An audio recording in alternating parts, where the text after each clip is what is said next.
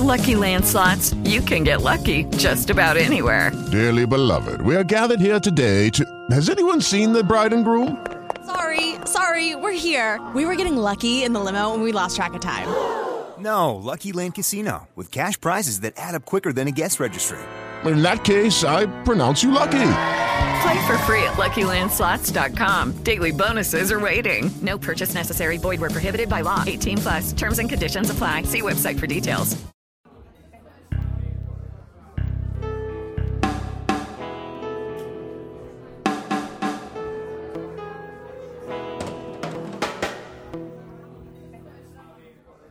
Hey everyone, and welcome to MMKy, a rewatch and analysis podcast where we talk about the light music shenanigans of Keion. Joining us today on the main podcast stage are... May.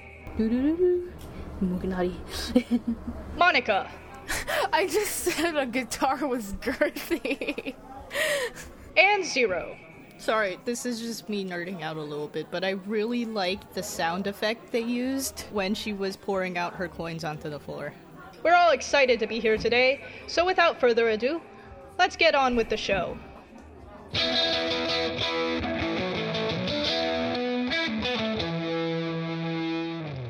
Let's move on to the thoughts on the episode. First of all, I love the interaction between Nodoka and Yui at the beginning.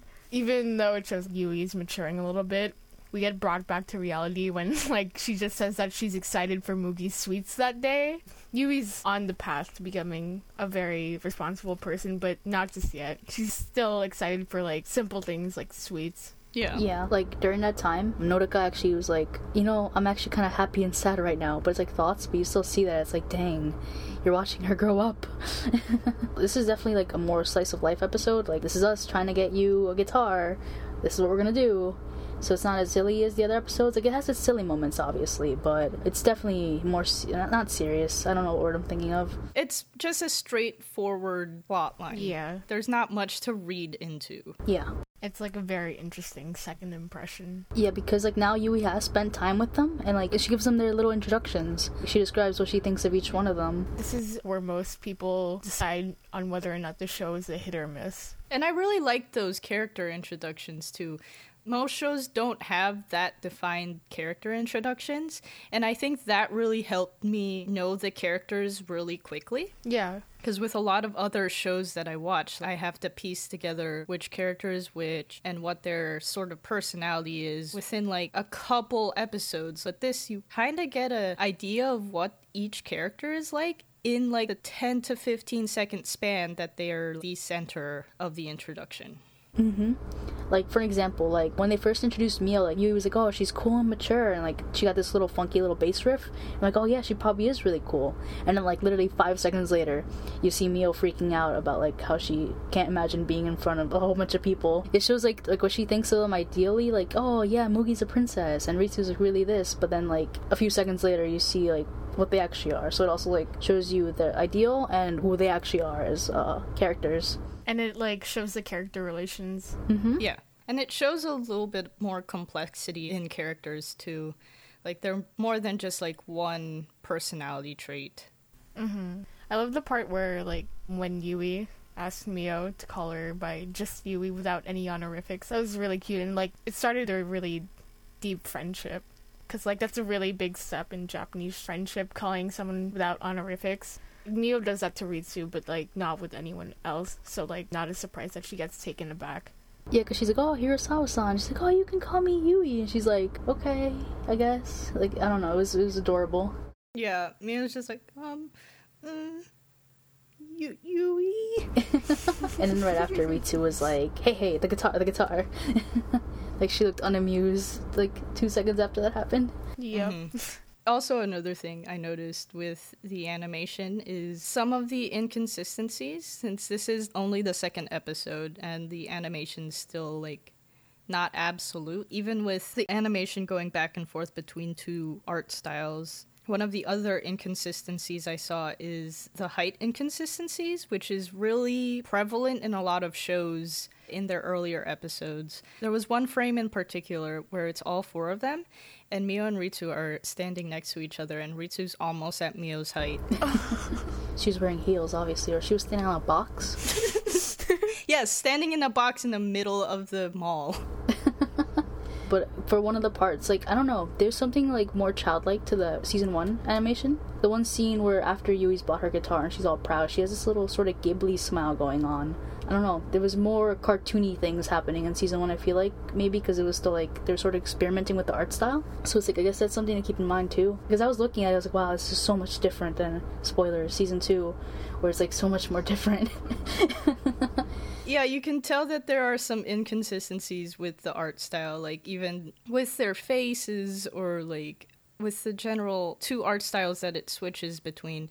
You could tell that they're still trying to figure out how to draw these characters, how to animate these characters. They're just trying to figure out what they want to make Keion animation Keion. And wasn't this the first anime by KyoAni that had this art style, you know, like the circular eyes and then like the cute faces? This is like a big change for them, and they're just getting their footing. But spoilers, in season 2, like they play around with like ambient lighting, and then the characters really look like they fit into the world. Mm-hmm. It's just much more vivid in season 2, but it's not like season 1 animation was bad either. It's just like once you watch season 2 and you go back, it's like, wow, over time they've actually progressed in their animation. Let's move on from that part to them actually going to doing their job.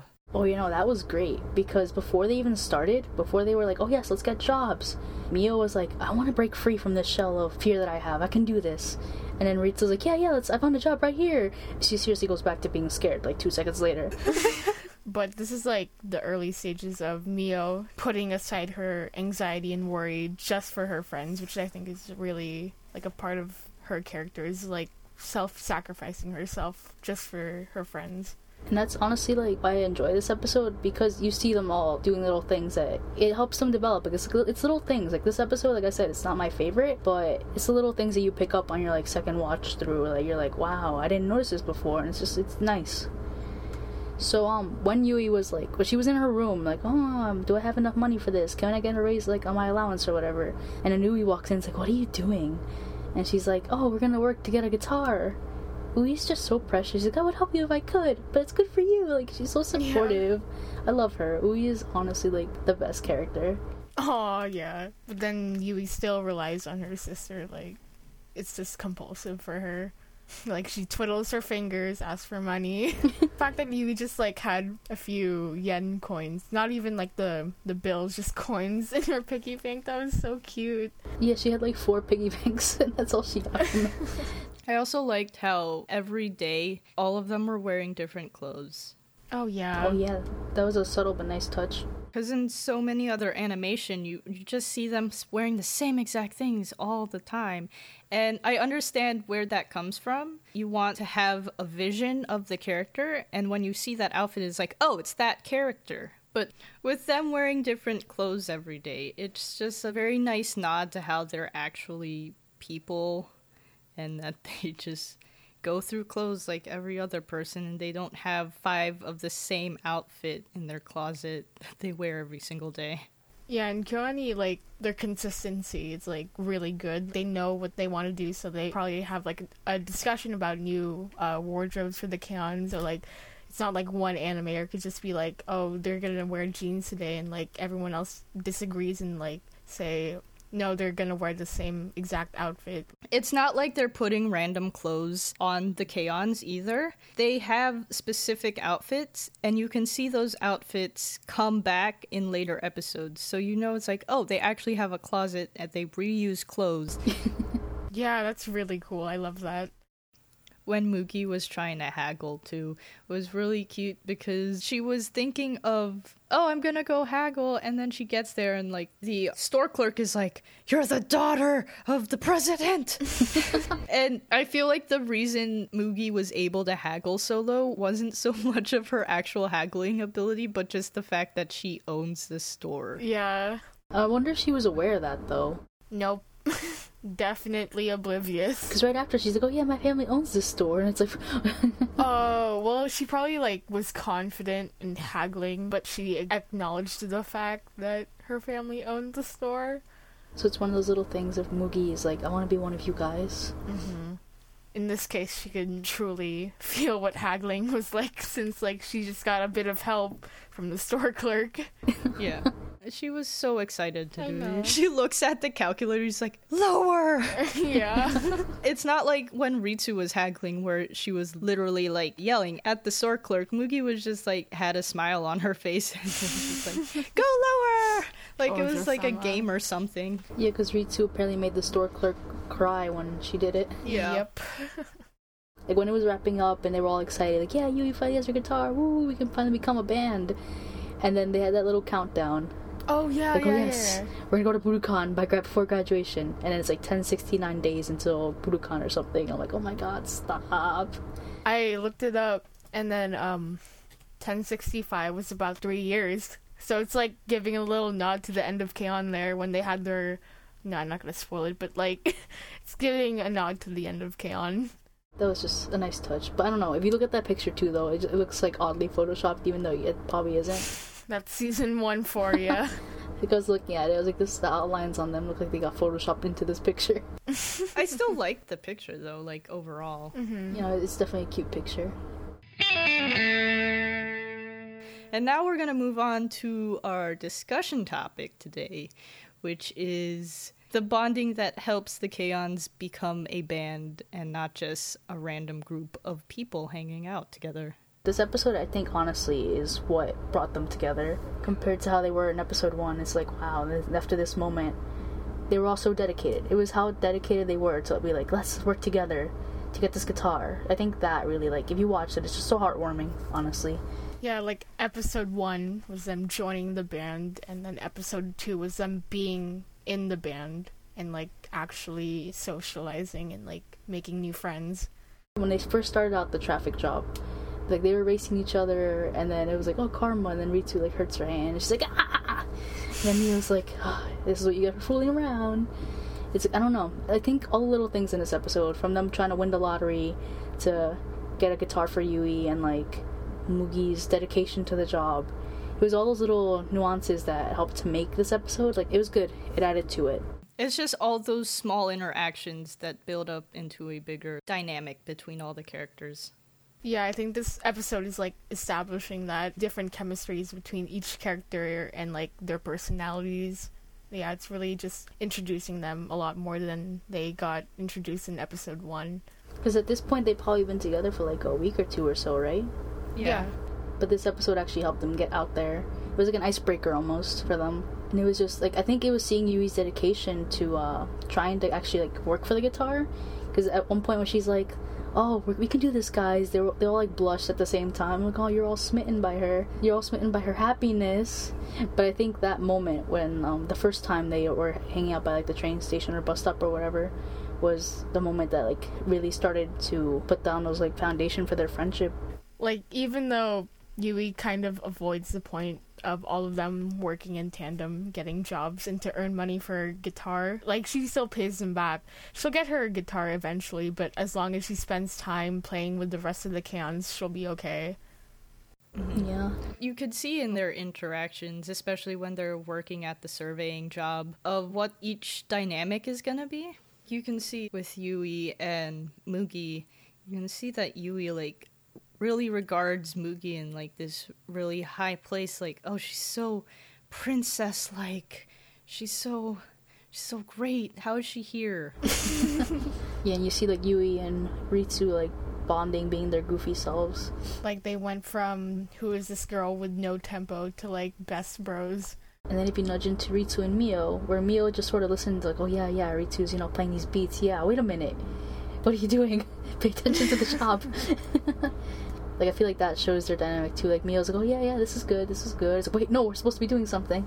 It's not just with Ritsu, it's with the entire band. Like, most of the time it's like 3 against 1, with Ritsu thinking of some crazy idea, and Yui's like, yeah, let's totally do it. And it's like all in. And then Mugi's like, yeah, let's do it. Because she doesn't know what's going on, but she wants to do it because it sounds like fun. And then Mio's just like, God damn it.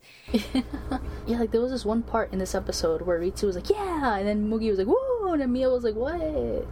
What is happening? Because I think it was like one of the first times that Mugi was like, because she did it kind of shyly too. She's like, yeah. And then Yui was like, woo. And then Mio was like, oh god. Yeah, that was Mugi like breaking out of her shell. That was really nice. Like character relation wise, back to Yui with the guitar. Like even after they finished their jobs, when Yui was like, oh, you guys can keep your money. I'm just gonna try to buy it myself. And Ritsu was like, we gotta work even harder to get this guitar. It's like she literally just told you don't have to, but like, I don't know. This, like I said, the little things in this episode are just so beautiful. And it just really shows that they started caring for each other because of this event, like sort of pushing them all together. And with Yui doing that, it's a very, very big step for Yui because Yui's supposed to be this airheaded person. And then for her to be that insightful and humble and be like, no, take your money back. I'll just buy a cheaper guitar so that I can practice with you guys and so we can play in a band quicker. That takes so much maturity, and for Yui to actually like do that is just really inspiring. And it's like, wow, like Yui actually has this complexity in her personality that's more than just like loafing around and being lazy all the time. Alright, let's go to the lightning round. First question.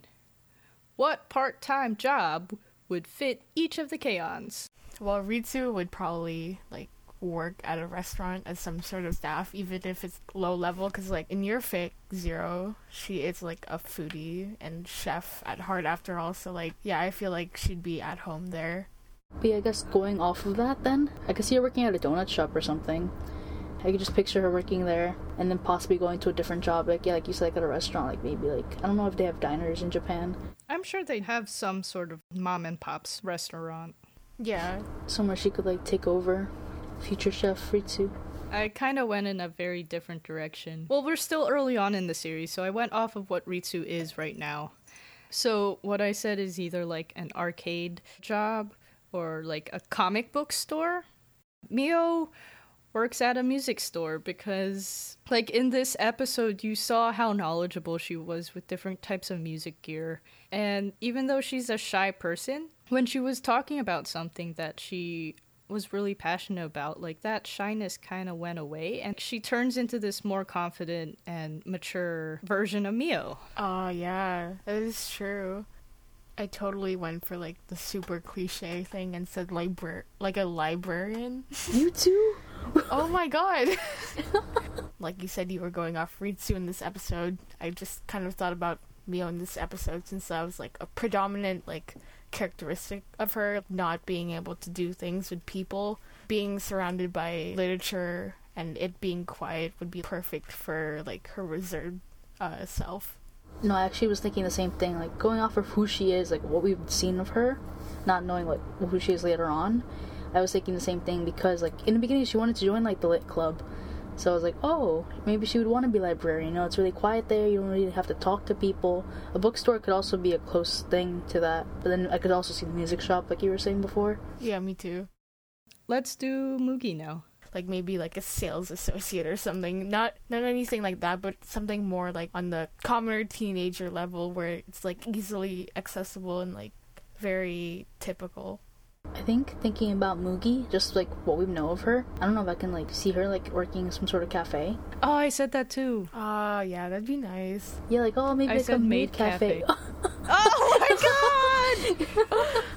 You know, definitely a cafe. I was thinking a maid cafe. Like, that feels like Mugi would do that sort of commoner type of thing. That'd be really a Mugi thing right there.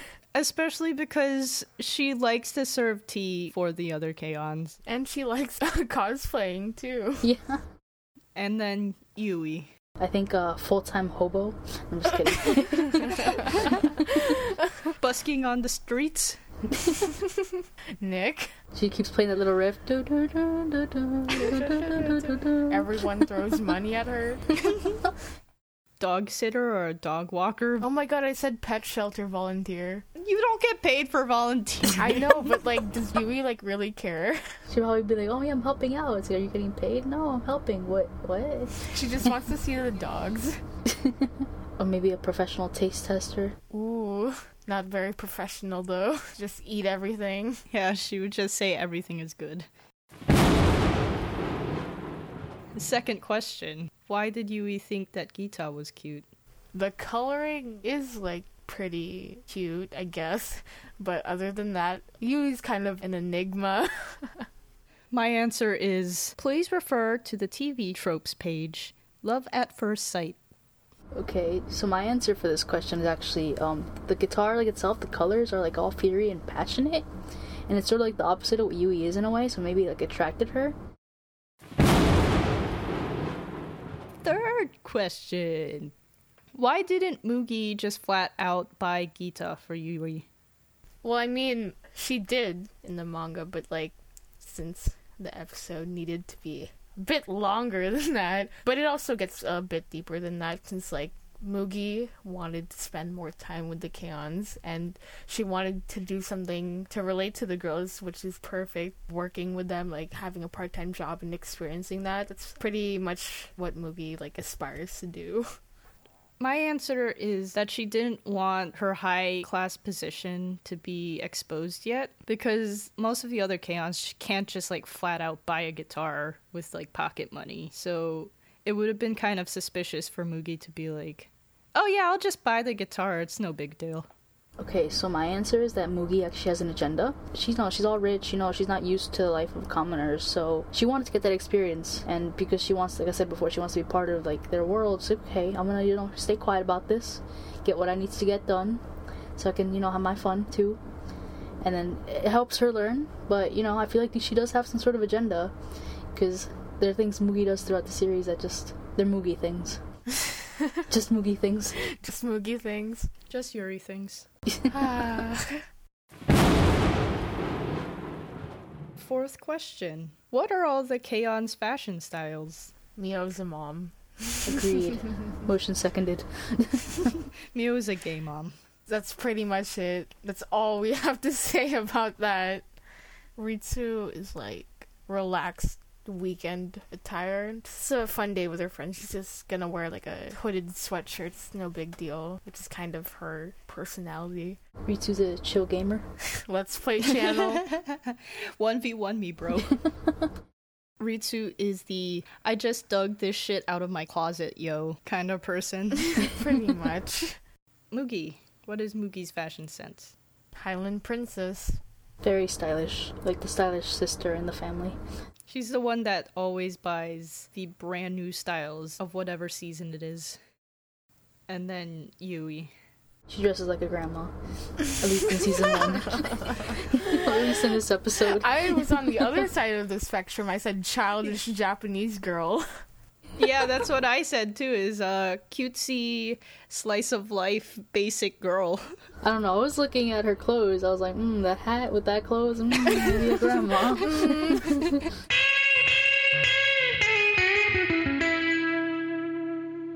Now let's move on to our music discussion. Well, Sunday Siesta, it's pretty much Yui pre-keionbu, like lazy, unmotivated, and like sleeping 24/7. This was just her being in need, and that's pretty much it.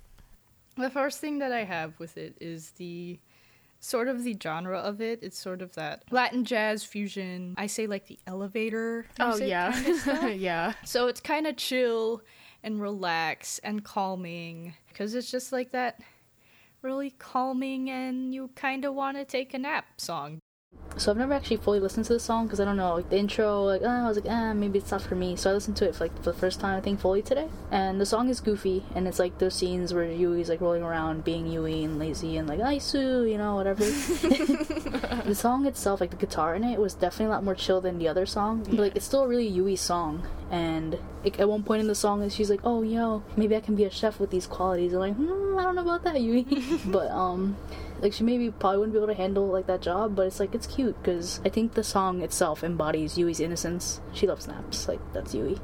So with the instrumentation of it, I really like the instrumentation of it because it sounds really thin, but it's very full of a lot of instruments. Like there's vibes, there's bells, there's like the tubular bells. Mugi uses a lot of different kinds of synths. And one of my favorite parts is Mio's bass. Sounds more like an upright bass rather than an electric bass. So it's kind of more of that chill, deeper bass tone rather than like that really aggressive electric bass kind of tone. Yeah, and it fit the song with the jazzy vibe. Alright, let's move on to Guitar ni Kubitake. Okay, so compared to the first time I heard a different song by a different character, so like Mio's Hello Little Girl, which we'll talk about eventually someday, this song like honestly caught me off guard. I don't know, I did not expect this song from Yui. It was a lot more intense than any of the songs she sings for HTT. Like, it felt more intense to me than all the other songs. Like, it was more upbeat, and like, if she sang these songs in the show, I'd be like, damn, Yui, like, you #1 fave forever, bro. But like, when you get to the lyrics, and I like once again translate because I can't read Japanese, and I'm like, yep, never mind. The lyrics are just Yui being like, Ita, we are meant to be, which is kind of hilarious, but it's also like really great, and it like shows this dedicated side to Yui that you don't really see in the show, but it's like, I guess, in her head. And there's a really great funky bass riff that's in the song that like leads into a solo. That's like Pacha. That Pacha meme, like that was beautiful to listen to. Like when people say that Yui is a character that like makes people want to listen to her, I feel like this song really showed that. I'm like, okay, this one, like Aki Toyosaki did a great job with capturing that like headliner vibe sort of thing that Yui has. I don't know, like this song was definitely like, wow, it definitely like blew my mind when I heard it. It's a very hard rock song, something you could like pump your fist to. And even though the lyrics is just like Yui's weird relationship with her guitar, it's like kind of an analogy of how much Yui loves playing her guitar and how she's passionate like for music in general. And also like looking into the lyrics, a lot of what she wrote the lyrics on was actually what we saw in this episode. I'm just gonna go through a couple lyrics for you. In the mirror, we look so cool somehow. I'm suddenly transformed from a normal girl to, whoa, so musician-like. So, like, that just nods to the part in the episode where she was, like, looking at the mirror. She's like, whoa, I look like a musician now. I don't know how to play guitar yet, but I look like a musician. Yeah.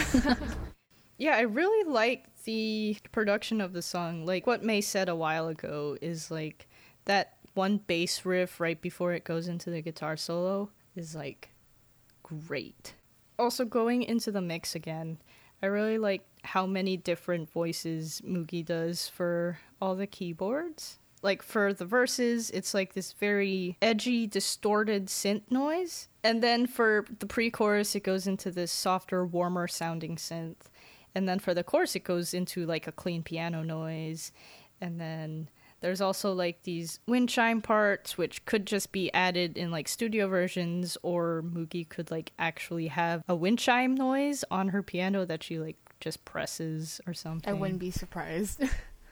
Does anyone have any final thoughts that they would like to add? It was a slow episode, but it had a lot in it, honestly. Like, it was definitely, like, it's still a good episode, even though it's like, I don't know, a bit slow.